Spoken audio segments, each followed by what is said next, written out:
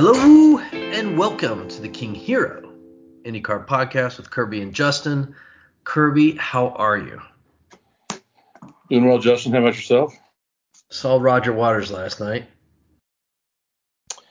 Yeah, how was that? Not my favorite, and we'll just leave it there. Sorry to hear that. Kirby, also looking forward to kind of winding down the season. I feel like I'm losing energy. How could that be with such a scintillating championship chase going down to the wire? I do believe that will be the line oft repeated of the weekend. You think? Yeah, getting that feeling already. Are you tired of hearing about the lack of team orders last week at Portland and whether they'll be employed this week at Laguna Seca? Well, that will also be a oft repeated thing. Yes, I'm already tired of it. I mean, it's a reasonable point. Anybody that knows the Penske organization would have not said that was going to happen. I can remember how much we IndyCar fans would howl at Formula One team orders back in the day, especially the big Rubens Barrichello move over at the Formula One Grand Prix here in Indianapolis for Michael Schumacher back in their heyday. And so I think it's funny that people now are suggesting that it was a big self-inflicted error that. Yeah, I do remember in a relatively recent time, Curb, there was a time when Penske actually should have done that. Was it Power in Montoya or was? I think it might have been Power in Montoya. That's right, the year that Montoya lost in the tiebreaker to Dixon. Right, it's Sonoma. Yeah, and I think there was something that happened. And memory's not serving well, but there was something that happened the race before where they could have like bumped up Montoya's numbers a little bit, and they didn't do it. So they have paid the price for not doing it. Let's put it that way. You know, Formula One is a lot different than IndyCar in terms of the way teams are structured. You know, in IndyCar, each car is pretty much its own team in a lot of ways. I know that they may share the team owner and all that kind of thing, but they each have their own sponsor. They each have their own constituents that all have their own goals. And there's a Freightliner that was on McLaughlin's car last week, and if they'd have followed team orders instead of victory lane pictures with Freightliner on the car, it would have been Verizon with Power, and Freightliner said there, wait a second, I paid as much as Verizon did for this car. That's a good point. That's a great point. You know, it wasn't like there was Verizon on both cars, which there would have been. Over in Formula One, both cars share the sponsorship, and they're all clearly different structure. Yeah. No, I think that's a great point. Certainly one of the reasons they don't do that. Curb, I can't believe it. It also would have screwed Newgarden if it's one thing to add 10 points to your lead on Dixon, but to add 10 points to your lead on your teammate might have been a problem too. Yeah, I don't think Tim Cindric would have let that happen. Curb, I can't believe it, but you're the one who's repeatedly brought up F1 in this podcast already. So let's dive in. Fortunately, in a denigrating way, but go ahead. We'll continue. We'll see if that trend continues here as I go on. I was thinking maybe it was your recent jaunt over the pond that had you so enthusiastic about the formula. Listen. Listening. Please listen to this. You have talked about European condescension of America. Sure. American racing, I guess, particularly IndyCar racing on several occasions. And I have to agree with you that this has now reached a crescendo. You may think that I'm referring to the, Colton Herta super license points debacle, but I'm really not. I'm more referring to this Stefano Domicelli's in his comments about Andretti's application to be an F1 team. Paraphrasing here, but what he basically said is, what should I say? Neanderthal Americans with their uncouth were far too forward and too brash in their application. I assume that was some emphasis there added by yourself. Yes, like I said, I'm paraphrasing, but right. You didn't have to read between the lines. He made it pretty clear that he thought that the Andrettis were far too vocal, far too arrogant, and far too American to be considered. I mean, his comments were really I mean, particularly since Mario Andretti is involved, I thought they were really over the top. Yeah, it doesn't get much stuck up much higher in the air than his nose is at the moment. And it's not just this issue. I mean, it's about everything. It's like, the Porsche deal didn't work out with Red Bull, but there's more there. There's more behind him. He's just feeling his oats right now, that guy. Did he take over for that Chase Carey fellow? Yes, he did. It's kind of ironic to me that it is high up in the air considering his position, who he works for, Americans. Right, and then they've made expansion in America their number one priority, and they've got an idiotic super license scoring structure. If I'm not mistaken, I read somewhere that Linus Lundqvist actually qualifies for a super license, and Colton Herta doesn't. Well, look, Kirby, this is an organization. I guess we've wandered into the super license debate. This is an organization which has given super licenses to Mazepin or Massive Right. Spin, right? Right. People like Latifi now, right? And your favorite, Bouncy Max Chilton. And just how ludicrous is it that like it's even a debate as to whether Herta can hang with those gentlemen, right?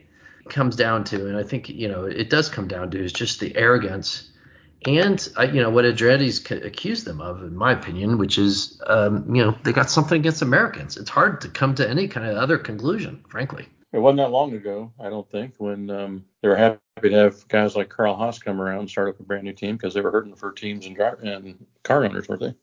Yeah, of course, yeah. It wasn't that long ago. You got the principal of that team saying he doesn't think Herta should be allowed in. It's ludicrous. Of the American team of all things, this has just gotten out of control.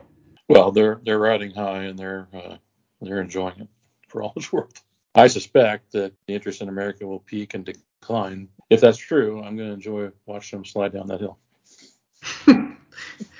Well, look, they are riding high. There's no more proof of that than to watch that race in Spa. See how it's absolutely packed with people, and the fact that they're very actually talking about getting rid of it. It just shows you how high they are riding at the moment. Maybe the crowd was too boisterous for them. They might have booed or cheered for certain people.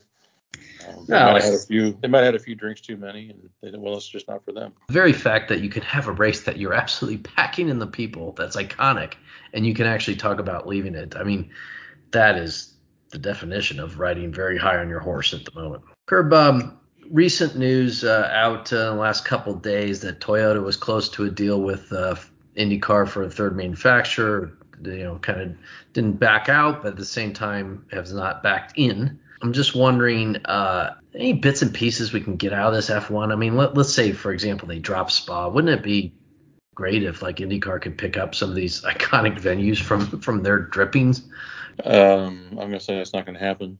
I don't see Penske having the appetite to go over there unless somebody made them an offer they couldn't refuse, and I don't see that happening right now. And I'd rather see IndyCar focus, from Canada down to South America and back, and see what they could do there. I think it works better for them time zone wise. They've got a history of good fans from those areas in the past, lots of drivers and sponsors from those areas in the past, and work better for them if they want to go international. It would be to go back and forth to Asia or Europe. I'm hoping some good comes out of the rise of Formula One to where they just can't address all markets, and that some of it comes good for IndyCar. The rising tide helping all the other ships besides just Formula One. Yeah. Well, one of the ones that I wouldn't mind seeing happen now that Alfa Romeo is leaving Formula One is to see maybe them become the third engine manufacturer here. They are selling some cars over here. But you're full up, so how many more are they going to sell without the Justin family market there to support them? Well, that's a great point. Their sales are not great over in the U.S. here at the moment.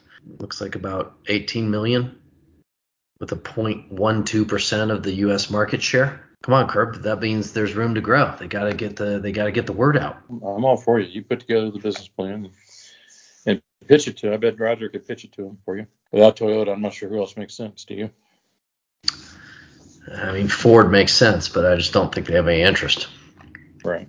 Kirby, it was somewhat humorous to me that some people at Racer feel like they had to, I guess, fill some space. So there was like this article about how Graham Rahal's, behind this pushing this Pittsburgh race idea.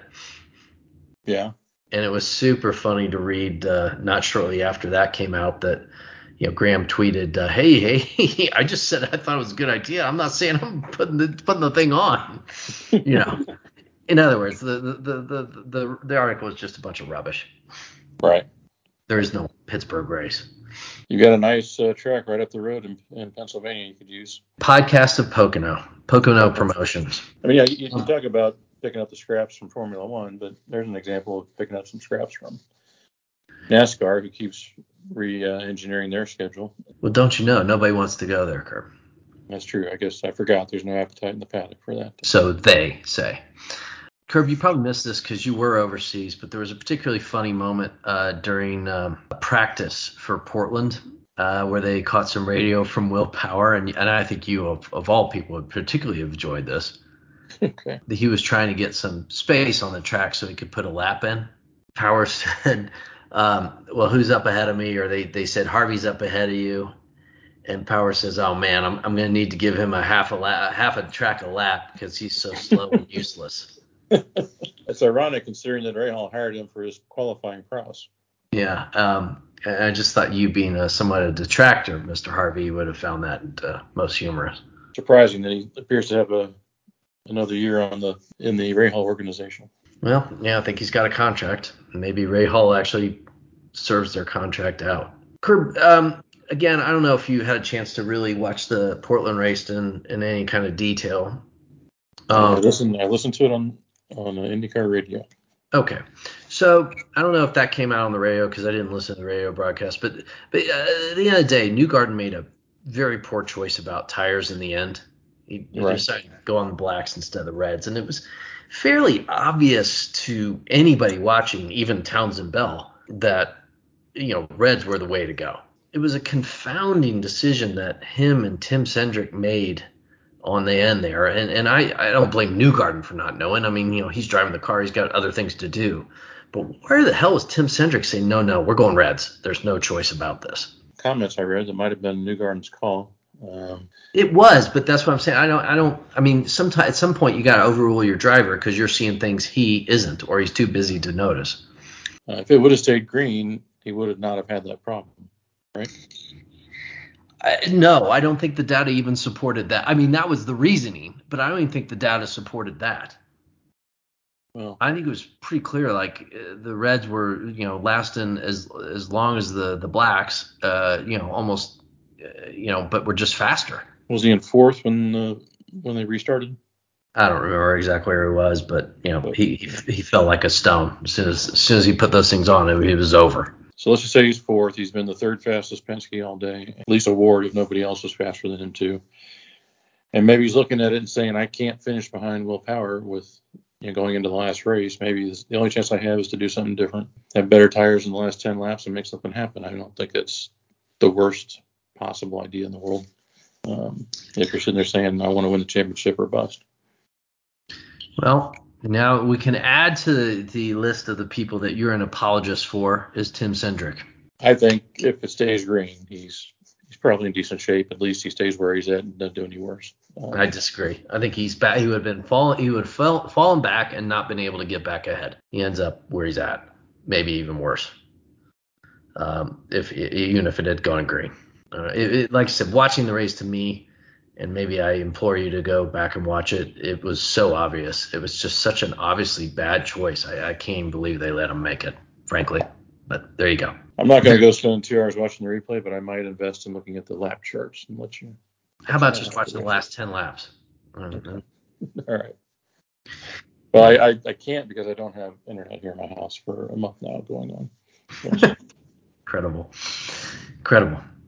Kirb, I was going to bring up the topic of was Colton Herta the best IndyCar choice for F1, but as soon as I wrote that as a potential topic down, the next day Jack Benyon wrote a whole article on it. So I think we'll just skip that.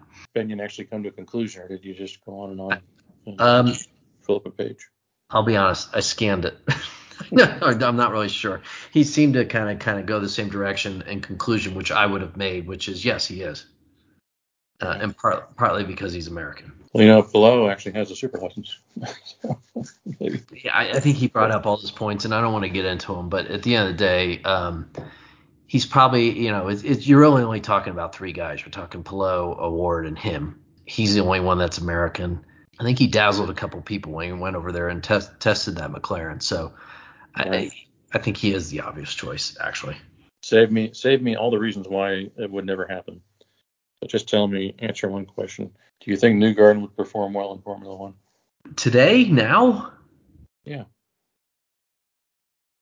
I think the argument against it with a guy like him is that it'd probably take him a couple of years to get up to speed. And then you're putting a year or two on a guy that's old to begin with from a F1 standpoint. The idea is that A, younger guys will get up to speed quicker because they're younger. And B, once they are up to speed, you still got a young guy. Could he do it? Of course he could. All right. Would he be in there? Of course he would. But I don't think there'd be many teams willing to invest in a guy that age for the reasons I just laid out. No, like I said, I get all that. I'm just saying I actually think he could do well if he had the opportunity. I think there's a lot of guys you could say. I mean, Dixon, Plower, pick them, right? But Right. Rossi. But I just think you get to a certain age and nobody wants to, they want you for 10 years, not for 2. So, at the end, like I said, at the end of the day, it really does. There's probably 3 guys that qualify in the IndyCar circuit that would, under all those circumstances, go to F1, and only one's American. So he is kind of the obvious choice. Herb, Hugo's Hollinger is going to 2 cars next year. I did see that. At least at Portland, I noticed that, on the side of the car is JHR, right? Hugo's Hollinger Racing, right? They have, in other words, they have no sponsor. Right. So I assume that Mr. Hollinger's supporting the vast majority of this, right? Right. I mean, first of all, you got a question without a sponsor. How can you go to 2? All right, but I'm going to leave that out for a minute. But if there was a franchise system, it would pay Mr. Hollinger to to actually establish that second car. At least you could say he was getting some value out of establishing that second car. I don't know without the franchise system where he's getting much of anything other than twice the bills. So they're reading the article, so keep reading it, thinking, tell me what happened to make you be able to say that. I mean, you nailed down a sponsor, and you're just going to have to announce that at a later date so the sponsor gets can do it in their own way to maximize the announcement, or you have to put this out now because you want to make sure you tie down a Chevy engine lease, or I just found it a strange thing to announce without any other details at all. My guess is that they got the Chevy engine. Kirb, I am in the remote studio, and I haven't apologized for my sound quality, but that's why I am. So to everybody, I apologize. As I said, I don't have internet, so I'm doing this on my phone, so I apologize as well. Picks? Do we need to do picks? Yes. So that's what I was going to suggest. Let's do picks. I believe I am first. I believe so. And thus, for this race, you ever notice, Kirby, maybe I've mentioned this before, how certain people love to use the word penultimate now? I don't think it's used enough, but yeah. I mean, it's now like an affliction among anybody who writes for IndyCar that they have to say penultimate. I guess that's like the new thing to make you sound like you're smarter or something. Actually, the one that's caught on like crazy that and it's not caught on the IndyCar world, thankfully, but counterfactual. Do you hear that more than ever? I haven't picked up on that one, to be honest. God, it's everywhere. Well, we just finished the penultimate counterfactual Portland race. Right. And now on to the final race, the one after the penultimate race. Which would be the ultimate race. Which would be the ultimate. But for as far as who I want to pick for the race winner, I am going to have to come down on the side of Mr. Colton Herta. Well, how could you not? The question is, do we assume that the Andretti magic extends beyond Herta or not? I'm going to say it doesn't. I'm going to go with, I'm going to say Newgarden. Not a bad pick. Does that mean that you assume Newgarden is going to win the championship, Kirby? No, I think Power will do what it takes to hang on and win the championship. If Newgarden's got a car to win, I assume Power will have a car to podium. I'm all in for Power. I want Power to win. I'm going to predict I'm going to win, and that could just be picking with my heart, not with my brain, but that's what it's going to be for me. And I will just to just be all in on that. I will take Power as my next pick. All right. Well, I'm glad you did because I would have otherwise. It's been pesky year all year long. I'm going to go with Scotty M on my second pick. Yeah, McLaughlin's having quite a year. It's hard to argue with that one. McLaughlin's been right there with Newgarden, I think. Yeah, well, he's been on tear the second half of the year, that's for sure. All right, I'm going to round it out. I think at this point you'd have to be like, well, Dixon, Palau, or Rossi, right? I mean, those would probably be your logical next three. I'll throw a Ward in there. Oh, and Ward, that's probably fair. That's probably a fair one, Kirk. But I'm going to take Dixon. He's in the contention. He's going to have to try and be up front to win. And sometimes when he needs to be a certain place, he tends to get there. Well, if he's going to do that, he better qualify better than he has been. That's all I can say. Yeah, for those of you, I would not bet a dime until you see the qualifications because this is going to be a hard one to get around. I guess I had a Ward on the brain because I was going to pick him next. So a Ward would be my third pick. Okay. And I think he'll be pushing hard to make something happen for himself to close out the year. Fair enough. Which usually means he wrecks. Which could be. Twitter. At Hiro, Hiro IndyCar. At Hiro IndyCar. Sponsors, South Street Diner, Boston, Massachusetts. Mention this podcast to Saul, and you'll get a generous discount. Great to have Saul back on the King Hiro IndyCar podcast bandwagon. Well, the allure of the final race is just too much for the sponsor to resist. Speaking of such matters, Kirby, over and under 5,000 people, Laguna Seca on Sunday. I'll say more than 5. I don't know about 10. I think last year it was around 5, right? Probably. Yeah, I couldn't tell you. I don't know. It was terrible. Yeah, can they double it this year? Which will still look awful. Well, it'd be nice if we could at least see some people on that old hillside that we used to sit on, overlooking turn 1, and actually have a little bit of a crowd around us. We won't get into it. Maybe we will on the next podcast. But what a horrible place to end the season. It's a sponsor's dream, Justin. They can go play golf at Pebble Beach. And go look for Clint Eastwood sightings in Carmel by the Sea and all that kind of thing. And that's really what it's all about, isn't it? It's not about us fans. It's about team owners and their sponsors. Well, that's what that says, in my opinion. To be honest, I think they're making their money off business to business more than they are off of business to consumer. So, well, the teams are. Yeah. Yeah, that's what I mean. The series and the team. So maybe they're smart to think about that more than we are. Maybe. All right, Kirby. On that, I'm going to end it. And wish everybody a good day. All right. Hope you hear this before the race. Enjoy the race, and we'll talk to you next week.